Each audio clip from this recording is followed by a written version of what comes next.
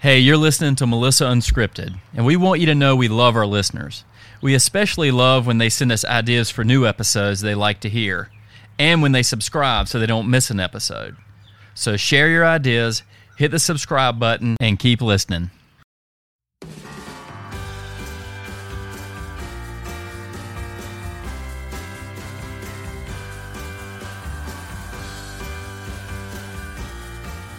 February 13th would have been my mother's 100th birthday. So a really good friend of mine found an article about her that was in the newspaper in 1990, which I'd never read.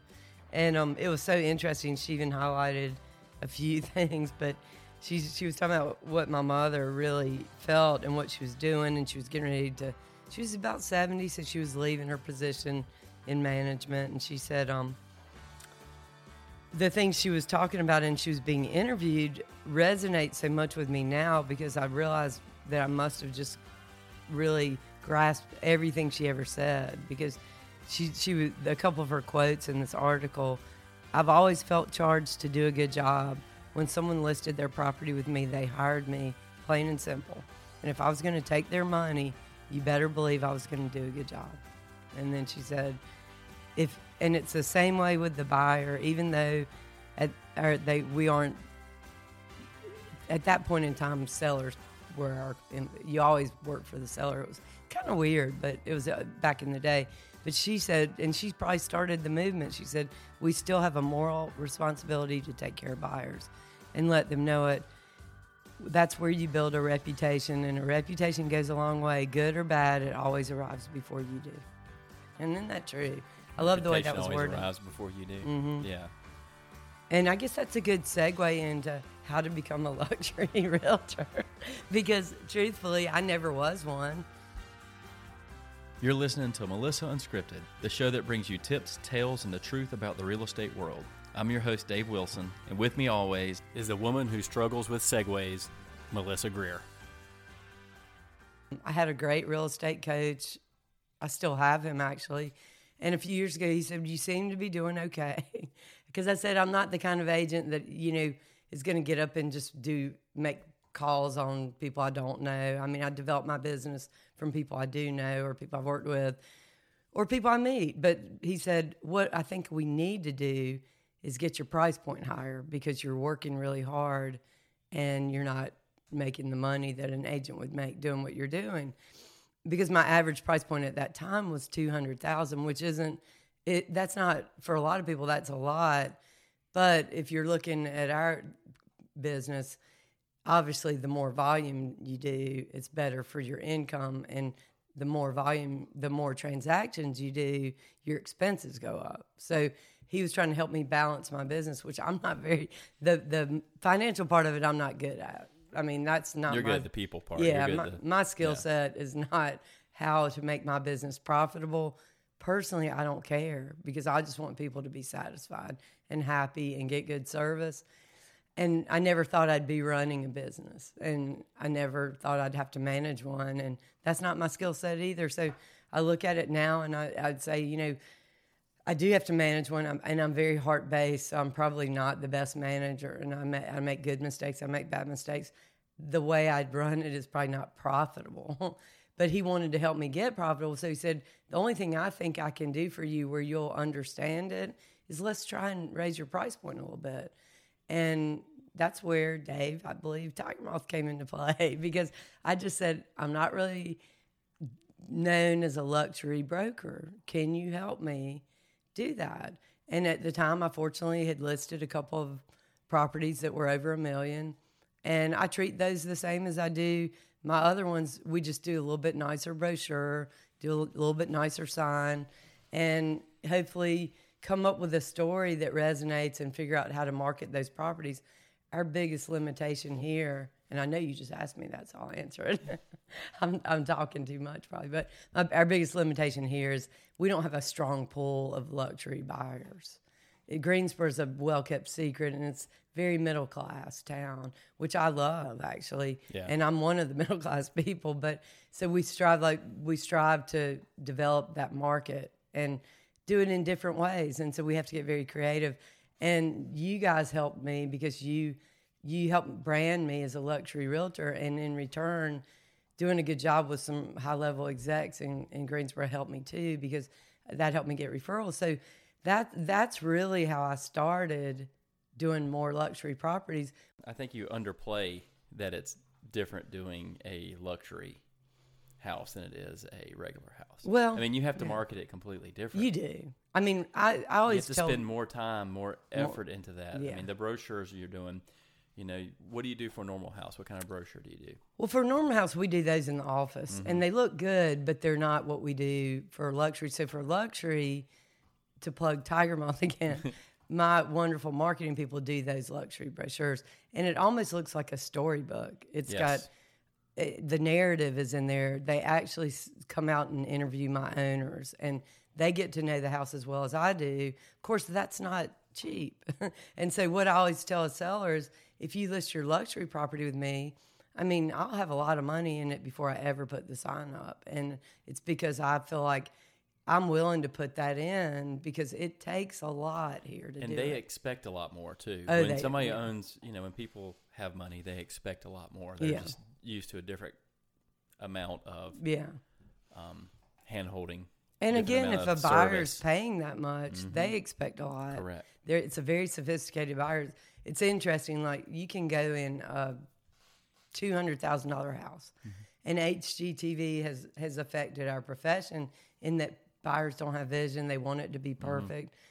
Can you imagine if you're spending $1 million, what your expectation would be? Right. Like, I walk in my luxury properties and I think, if I see a scuff on the wall, I think we got to get rid of that. Yeah. Or if, it almost needs to be perfect, because a person spending $1 million, even a half a million, they want it to be ready. Exactly. So, I mean, it's interesting. I have a house now I just listed, and we listed it just under $5 at $450. It doesn't have a garage. It's in an older neighborhood, and we've gotten an offer. And I'm thinking, it's so hard to convince seller for someone to spend almost, if you say $500,000 versus $480, they get it. But if it's in the fours, it's different. So the sellers people are still very picky and sophisticated as they approach that mark. And it's really difficult. And now with HGTV, if it's $50,000, they are. So. Yeah. Well, with those brochures, you're also ramping up your photography. Compared to. Oh, yeah. So, I mean, let's go through like all the little details that you do that are different for a luxury home. And then we can kind of talk about some of the marketing too. Well, the photography, we do drone shots a lot, because usually a $1 million home in this area, is going to have incredible landscape, and sometimes a swimming pool. It may be on a lake, so all that shoots so well from above. So we do that. There's a new thing we have. Well, it's not new. It's actually been around for a while. It's new for me because I'm starting to use it, and it's a Matterport, and it's where you photograph it, where you can actually tour it online. Yes. And that's very helpful. The virtual tours. Mm-hmm. It's helpful because with luxury properties, because we have a smaller pool of luxury buyers, I market those. Like, I have a publication in Charlotte that I put my luxury properties. We market them almost nationally, internationally, because Greensboro's a well-kept secret. So what you spend here, you would almost double it. And even, I would say Charlotte or Raleigh, you probably pay a third more at least. In Atlanta or DC or any other big city, I mean, you would double or triple and get the same thing. So it's an incredible value. So we have to market outside of the city. I mean, I've sold 2 of my luxury properties in the past year to people who commute, because they're used to living in a big city and commuting, so they don't mind commuting from Raleigh or Charlotte to get $1 million property that they'd spend $2 million for there. So it's really kind of interesting. It's fun. I like thinking out of the box. I like trying to sell these properties. I love it when they're sold. Yeah. I love that. But yeah, we even do different events, like broker events at our luxury properties. I have one out, and it's out in Summerfield. It's hard to get people to come out in the country or in the county. So I always partner with a really high-end restaurant and get them to cater it. And then we also do something fun. So in one of my luxury properties, it had a swimming pool, so I hired fire dancers to get in the pool. I mean, that was awesome. Nobody's done that. The owners were there, and they loved it. And it's it helps agents remember the property. It makes it fun.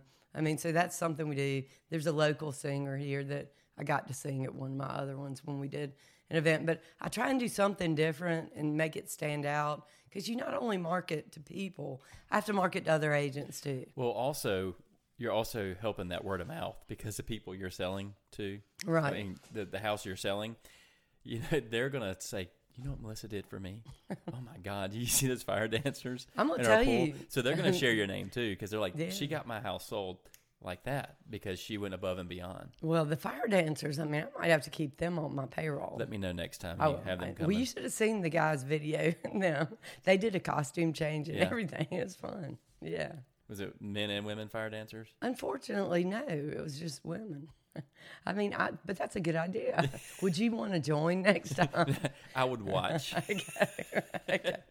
I see that. I have too much of a dad bod I don't know. to help somebody I help think sell a you can house. put a little tank top on. You'll be fine. Oh, gosh. Now, do you have? Okay, so when I see $1 million home, I want to go and look at it when it's for sale. Like, Yeah. do you have people who actually do that? I don't ever do that because I would never want to waste somebody's time. Well- but do you ever have? Do you have to Do you have to pre-vet potential buyers or people who are just kind of coming through and they really don't want to buy it, but they just want to look at the house? Well, I think I'll tell you, we do. Because, of course, but we do that for any price point. Because when someone lists their home with you, that's a big responsibility. So you need to be careful who's going in and out and protect your clients. With a luxury property, yes, we get, so usually if I know the agent and I've worked with them for years, we know that they don't have time to bring just anyone through. If it's an agent that I don't know, or we always do, I ask a little bit about the person looking without being too inquisitive. And then if it's someone that I don't know, I always ask the agent, do you know these people? Have they bought from you before? And we did have one person, an agent, who said, Melissa, I'm so glad you asked me that. They reached out to me on Zillow. I do not know them. And I said, well, do this. Just say, because the owners have asked us, anyone who looks at it, we need either a pre-approval or a verification that they've got the funds to buy it. That's not us. That's the owners. And when she did that, we never heard from the person again. So I feel like that we do have to protect our people. A lot of people, you know, there are people who may be doing it to see what they've got. Because when we put the pictures online, it's the house.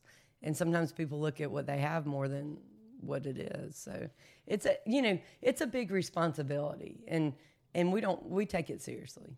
Yeah, you have to. Yeah. But all it takes is one. Oh, yeah. But we do it at any price point. You want to protect your Yeah. clients. So let's go back to the marketing side. What are some of the other things you do? So you have fire dancers. Well, Not I mean, really once, yeah. but you have Always. people singing. Always. You have these really beautiful brochures, and they kind of tell the story of the They house. do. What other things do you do that's important for luxury sellers? Well, I mean, Like social media? Yeah, social media, of course. I mean, it's so funny. We get, obviously, your company does my social media. We get more hits on these luxury properties because people love to look at them, but they also tag people in them. They share them. I walk around town and someone will say, wow, I saw that house on social media. So that's a great thing, and you guys do a great job of that as far as targeting the demographic, because we get calls from that. The other thing I do is there's a publication in Greensboro, O. Henry Magazine. I've been in it from the beginning. Mm-hmm. They're connected to our two finest hotels, and that have been here for a while. Every executive that interviews in Greensboro stays at one of those hotels. So I put my luxury properties in there. And then Berkshire Hathaway has a publication that we always put that goes, it actually gets mailed out to zip codes all around that region. So those are the kind of things we do, a little bit special. I'm a certified luxury broker, so I had to go through training for that. It gives me the ability to get some international exposure, national exposure for my luxury listings. It also, we put a different sign up. We put a luxury sign with a post, and it's very pretty. And you have to validate a property in any way, and you want to make people see the value. And so everything we do is a little amped up for the luxury properties. A lot of the other agents, not all the agents, some of the other ones do it too, is that you also market yourself.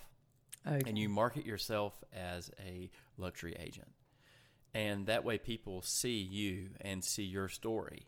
So that gets them to think whenever somebody has a $1 million home, they go, oh, Melissa Greer. Because when they just see these houses, they don't necessarily remember Melissa Greer because you had a little headshot on there. Right. But when you market yourself and what you do, you start to build that story that you are that person. I do. And, that's a double-edged sword a little bit, because we're in a market where luxury is not as easy, or, it's not, we don't have a huge pool of buyers for that. That's why we have to get so creative about going outside of Greensboro. So when I run into someone and they say, we'd love for you to sell our house, but we know you don't do that, and it's a $250,000 house, I say, look at my website. I have a $50,000 house on there. Today I'm closing on one that sold for $135,000. I started doing this when I was 22 years old, and I only worked with first-time buyers. And I believe everyone deserves a good realtor. Everyone deserves good service, whether it's a luxury property or whether it's a first-time buyer, whether it's an investor. They all deserve good service, because it is the biggest thing, or one of the biggest things most people will buy or sell. It is a huge investment. So I take it seriously. My staff takes it seriously. And I love the fact that people think of me as a luxury broker. It's funny that, I would never have even thought to start marketing myself that way. But I've done luxury properties for years. And I do believe that it's important, because I want those properties. But I also want people to know. Well, you want everything, really. Well, you yeah. do. You don't mind.